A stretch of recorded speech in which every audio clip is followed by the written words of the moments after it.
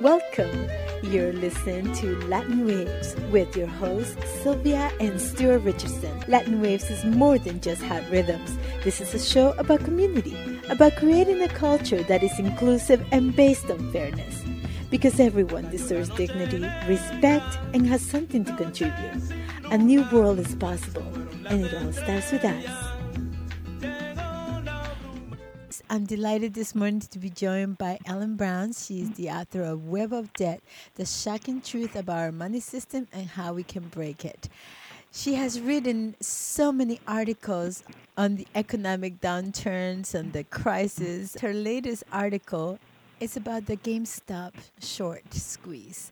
So we're delighted to have you. Thank you again for being with us, Ellen. Always good to talk to you. Thanks, Sylvia. Thank you.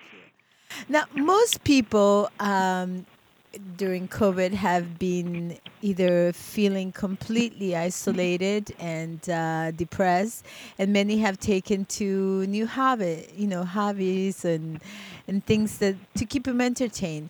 So can you take us, introduce to our audience who don't understand what GameStop is or how this came about, this video game store called GameStop became all the rave in the news. Tell the story of why this story is so important to our society and to people, who are interested in creating a world with more equity and justice for people. Mm-hmm. Well, it was a group of a subgroup of Reddit, the social media Reddit, called Wall Street Bets. And they're largely young people and giving each other advice about the stock market, et cetera. And the young people, or people in general, have had a whole year off now to study up on such things. So it used to be that the little guy, as some people call them, couldn't compete against Wall Street or the Wall Street cartel. It's definitely a cartel. I mean, they act together. They act as, I saw that even Elizabeth Warren called it insiders versus outsiders. She said that at one point she was given the option of being an insider or an outsider, but if you're an insider, you don't criticize the other insiders. They all stick together and they all support what the others do. If you're an outsider, you can poke at them, but you're an outsider. You don't get to play their game. This subreddit group had over 2 million people in it, largely young people who were just learning the ropes of investing. Of course, everybody's quite aggrieved about how these over 100,000 small companies have been put out of business due to the shutdowns, the lockdowns. So millions of people are out of work and don't have incomes, and meanwhile they're watching the stock market be propped up by the Federal Reserve, and it just keeps the big players are making money and the little guys are losing hand over fist. So obviously not fair, but this was a chance for them to actually make their mark. It's been called, some people are calling it Occupy 2.0, or there was a group of young Republicans in New York. They were all young people, and they were protesting. I'll get to that later. But anyway, they were calling it Reoccupy Wall Street. So in the Occupy movement in 2010, you had all these young people that were camped out in the park out in front of the Wall Street big entities, but they didn't really have an effect other than raising a lot of awareness about what was really going on and who was really at fault with the 2008 collapse, that it was really the banks themselves that were at fault, the ones that were getting bailed out.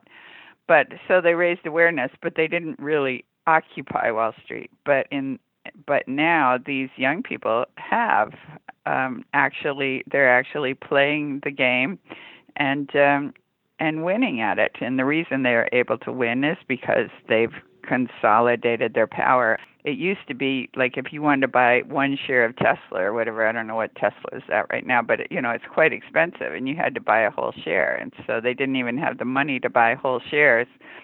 Um, and they didn't have the knowledge, of course, and they didn't have the time to do it. They're busy at work all day, and they come home tired, and they've got to do the laundry or whatever. They have to, just the ordinary upkeep of the family. You don't have time to get together and compete. So that's what the last year has done. And another point is that these young people are skilled at computers and gaming, and that's what they know. That's what they do. They know algorithms. They know numbers. So they can get into reading these charts and figuring out what's really going on. I just wanted to point out that, the 2010 Occupy movement did not come as a surprise because capitalism's cyclical crisis is, something that we've been told is just normal. It's part of the economy. But no one explains to you how the economy has functioned, who gets the right to print money, how does, Wall Street get revamped in a time of pandemic when businesses are going out of business, and how, the federal government is pumping them so they stay afloat. So I think of this as a populist uprising, and I wonder if you could talk a little bit about the significance, because in your article you point out that there has been many other movements against this kind of 1% rule over the economic wealth of the country, and how this not only signals to what a beautiful writer you quoted, Mary Elizabeth, declared late in 1890. She said, "The Wall Street owns the country. It is no longer a government of the people, by the people, and for the people, but a government of Wall Street, by Wall Street, and for Wall Street. The common people of this country are slaves, and monopoly is the master." I wonder if you could talk a little bit about why you quoted her and why this is so important for us to understand. Actually, our whole country has been the history of attempting to break free of not necessarily Wall Street, but the big bankers in general, or the big financial interests, or the big cartel. So originally, we were enslaved by London bankers. By England in general. We were supposed to be, just like Canada and like all the other colonies, we were all supposed to be, working for England. And so the American colonists figured out how to print their own money. They didn't have money. They didn't have gold, and they had some silver, but not really enough. So they figured out to print their own paper money, and then the King of England forbade them to do that. And according to some authorities, that's what actually triggered the American Revolution. It was a revolt against that. Suddenly, the American colonists were no longer having a medium of exchange. They were suddenly in a depression, and so they revolted, and we had the American Revolution. And then during the Civil War, Abraham Lincoln was going to have to borrow at 30% interest, more or less, from the London bankers. And so he went back to doing what the American colonists had done, which was to print his own money, the greenbacks, the U.S. notes, as opposed to what we have now, our Federal Reserve notes. And, of course, then Lincoln was shot, and we went through another depression, and in the 1890s we were in a quite serious depression, and there was the populist movement of the 1890s, and that's when my book you mentioned, Web of Debt, that I was using that whole populist movement as a theme. It was the theme of The Wizard of Oz. The first ever march on Washington was a group of populists, or a group of out-of-work factory workers and farmers who literally marched all the way from Ohio to Washington, D.C.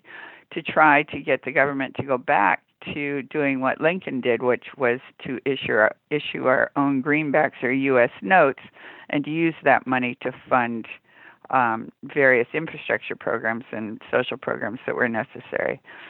And, of course, they were defeated, but that was when Mary Elizabeth Lease, when she made that speech, that was part of that whole movement. And then what, of course, the thing I do now all the time is public banking.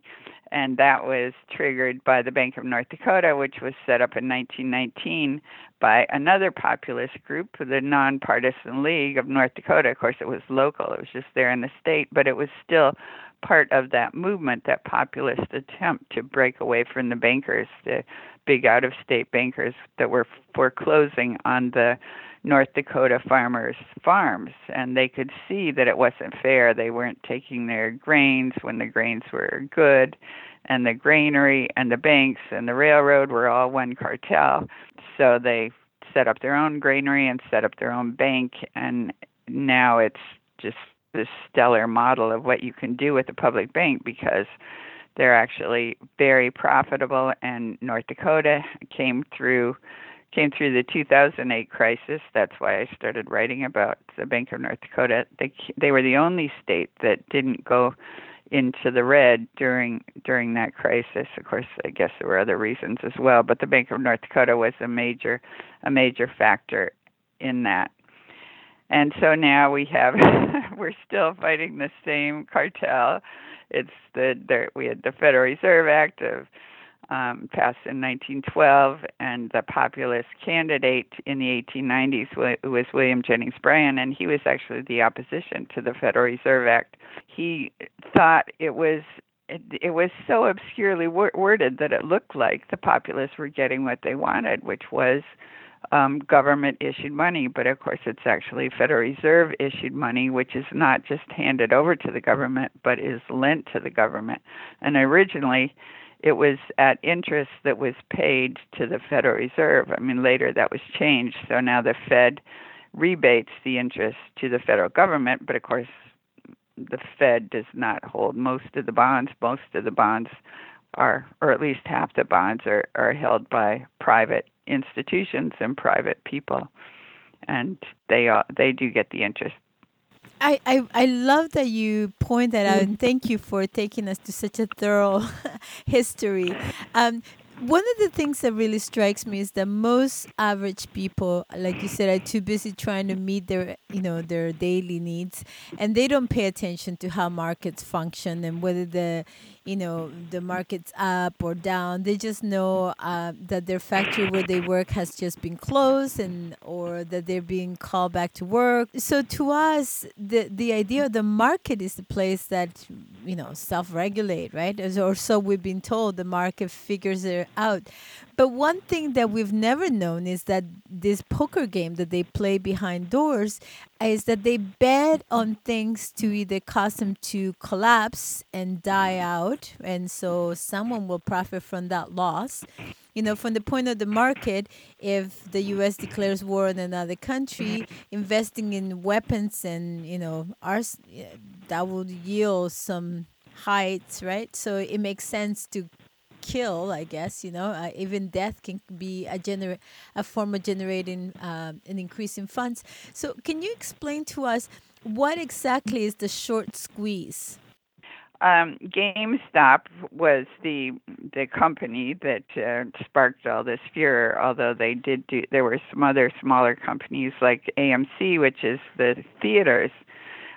Theaters have been shut down because nobody goes to them during the lockdowns, and the GameStop was a retail store in a mall, where you actually went in and bought games. And these are gamers. These are young people that love GameStop. That was one of their favorite stores. And it was teetering on bankruptcy. And so it was short selling is where an investor can borrow stock. When you go to invest in the stock market and you go through some broker, so in this case it was called Robinhood, which is sort of ironic because Robinhood didn't come through so well in the end.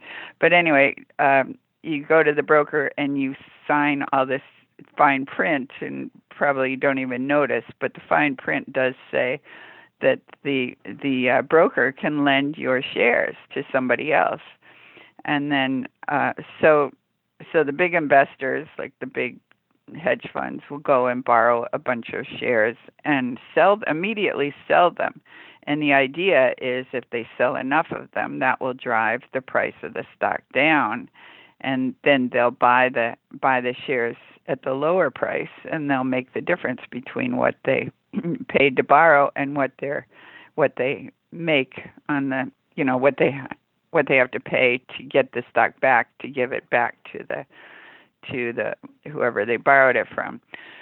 So that's the way short selling works. And theoretically, it's illegal to naked short sell, which means to sell stock you don't have. But the brokers let them do it because they're the middlemen, and I'm not really sure why they let them do it, but it's not heavily regulated. And in this case, they were 140% as many shares had been sold as actually existed. So it was the most heavily short sold stock on the market at that time relative to how many shares there were available to buy. And so it was spotted. Now the question is, who spotted it? And I've seen some articles since that it's not clear, but that it wasn't a big hedge fund that started this whole furor. I mean, originally it was thought that it was one member of the subreddit group who actually is a professional trader, and he works for a company, and it was a violation of his license to be doing this, so he could be in trouble. But then the question is whether the whole group can be in trouble, because they're just you get these newsletters that hype stocks. They say, let's all buy this, or they say we should buy this, or this is a good buy this. They're recommending that all their customers buy this. Well, if you've got 8 million people in your group and you recommend some stock, then of course that stock's going to go up. So that's what they did. The subreddit group recommended buying GameStop, and so they all piled in and bought GameStop, and the price went up from, it was like below $4 I think a year ago, and it went to well over $400 in January.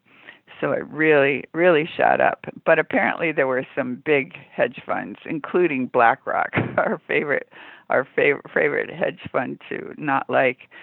Either they saw what was happening and they jumped in as well, or they actually triggered the whole thing. It's not clear who started the whole thing.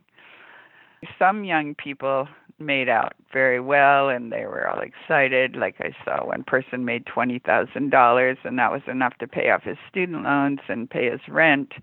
But other young people, the ones that buy late or that, sell late or whatever, they got burned, and they were complaining as well on the social media. But overall, the feeling seemed to be that the whole point of it was not really to make money on this one bet. It was to save GameStop and to make a point, stick it to the big hedge funds, which they actually did. At least some big hedge funds lost billions of dollars, but there were others that apparently also made a lot of money. It's interesting to me, and it's really hard to wrap my hand around the idea that you could, say, borrow someone's car, sell it to someone for 10 grand, and then go and buy it for 3,000 and keep the other 7,000 to yourself. It sounds to me like, yeah, that's how it works. That's what it is. And the person that you borrowed it from doesn't even know that you borrowed it.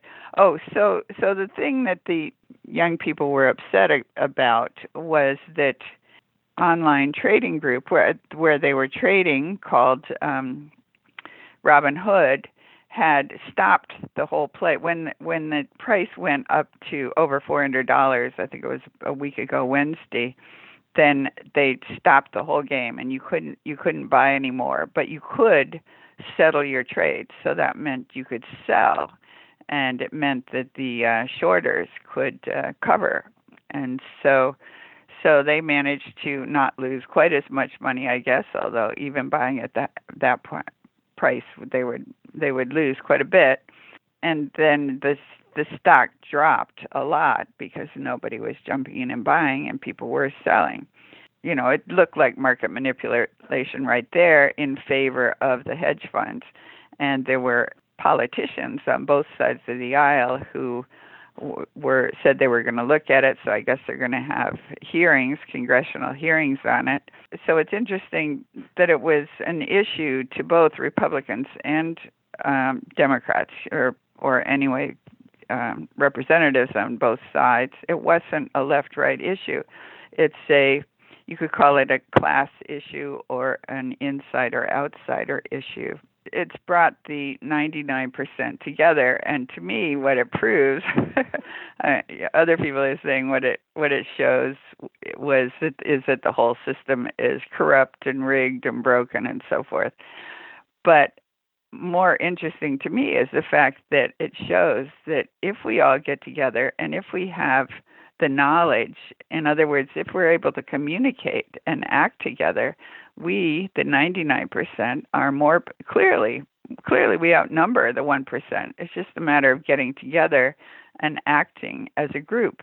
But then the danger is that we're seeing all this censorship of many things right now, and they're voicing the idea that they will stop these Reddit groups from exchanging information, although it's hard to see how they could do that legally because groups exchange information all the time. It's the virtue of the internet, but then the fear is that they will shut down our access to information to many things. Right now we can't get access to information on things like vaccines. I don't want to tread on forbidden territory, but we can't talk about election fraud and vaccine the injuries that are being suppressed. You don't see in the mainstream news all the deaths that have resulted in quite bad side effects that have resulted from these vaccines. They just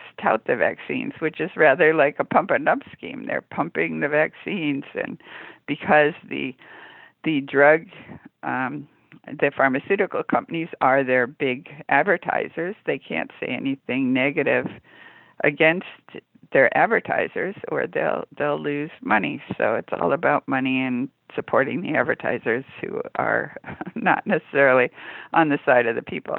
So in many ways, what you point out is the elements of collaboration. When people come together, we can use and revamp systems, or even I would argue we need to recreate our own systems. Perhaps public banking is one of those things we really have to consider as a way to not only protect ourselves from the rapacity of capitalism and the way neoliberalism has affected us, the way that pharmaceuticals are controlling our food supply, the way the Monsanto and vaccines seem to be working hand in hand these days. We never ask, why is it that our immunity is so compromised? Why is it that we're having so many challenges to fighting a cold, and we're being told that we have to have a flu shot every year, and now that we have a pandemic, we're being told everybody must have this new vaccine that has not even been properly tested. I love that you tread in dangerous territory and things that no one else is talking about, because that's exactly what it takes, right? It takes for us to refuse to be silenced, and to be able to be willing to wander into the unknowns, right? To how does it work? How do we make it work for us, the people? So I wonder, as we come to the end of our interview, if you could talk a little bit about not just the significance of this event, because this has been called a revolution, Occupy Wall Street 2.0, but in terms of our own people's revolution, in terms of our own ability to create systems that support us, be it financial systems, be it, social systems, health-focused systems. How do we occupy our own imagination and see and find ways to co-create what we need and to collaborate with others? Hmm. Well, one thing I was going to mention was that the cartel, or whatever you want to call it, the big boys that work together have, as you point out, they have not just brought down stocks; they've actually brought down whole countries, as they did, for example, with Greece right after the 2008 crash, when they basically short sold the currency. The cartel, whoever they are, is quite big and powerful. And the way that these young people have fought back, and the way we can all fight back, is by cooperating, getting together.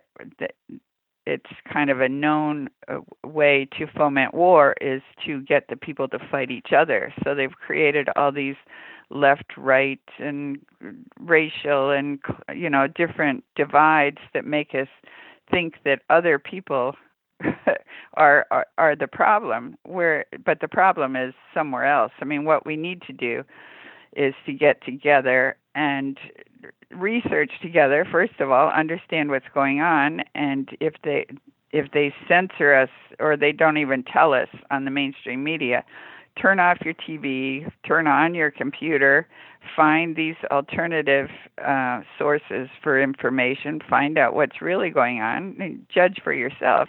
We don't need to be censored. We need to use our own brains and figure out what's really happening. And we need to organize, get together. I think leaders are good. I mean, apparently it's probably was some leader that planted this idea in the first place in the subreddit group. But we don't want to put all our faith in the ideas of a leader. We need to be, it needs to be teamwork that we all work on together. You are so amazing. Thank you so much for your work on writing the book, Web of Debt. I think it's a primer for anyone who wants to understand how the economic system functions. And also to understand the need for us to have our own public banking. It's about time that we surrender this colonial mindset that we have to always have a 1% elite guiding, and distributing crumbs to the rest of the 99% of us, right? So, what inspires you? What keeps you motivated and doing your part through these times of pandemic and uncertainty? So this is what I do, but it's very interesting things that are going on, and there's a lot to research, and we are on a cusp. Sources I read say that World Economic Forum and the Great Reset, et cetera, they had to crush the economy. They had to crush our economy and economies globally in order to say this is an opportunity to change the whole system, and then they come in with their new system. But that's also true for changing the system for the benefit of the people. So we too can treat this as an opportunity to understand what's going on, to design a system that actually works for all the people. And so that's what inspires me, is just the potential that we have right now. I absolutely love you. Thank you so much for all that you do. And how can people access your work? My website is ellenbrown.com, and all my articles are there. We've come to the end of our show, Latin Waves. Latin Waves is an internationally syndicated weekly program made available through campus and community stations and available out to the world at www.latinwavesmedia.com. Visit Latin Waves Media to hear previous shows, to access resources, or support our efforts towards social change via community project engagement.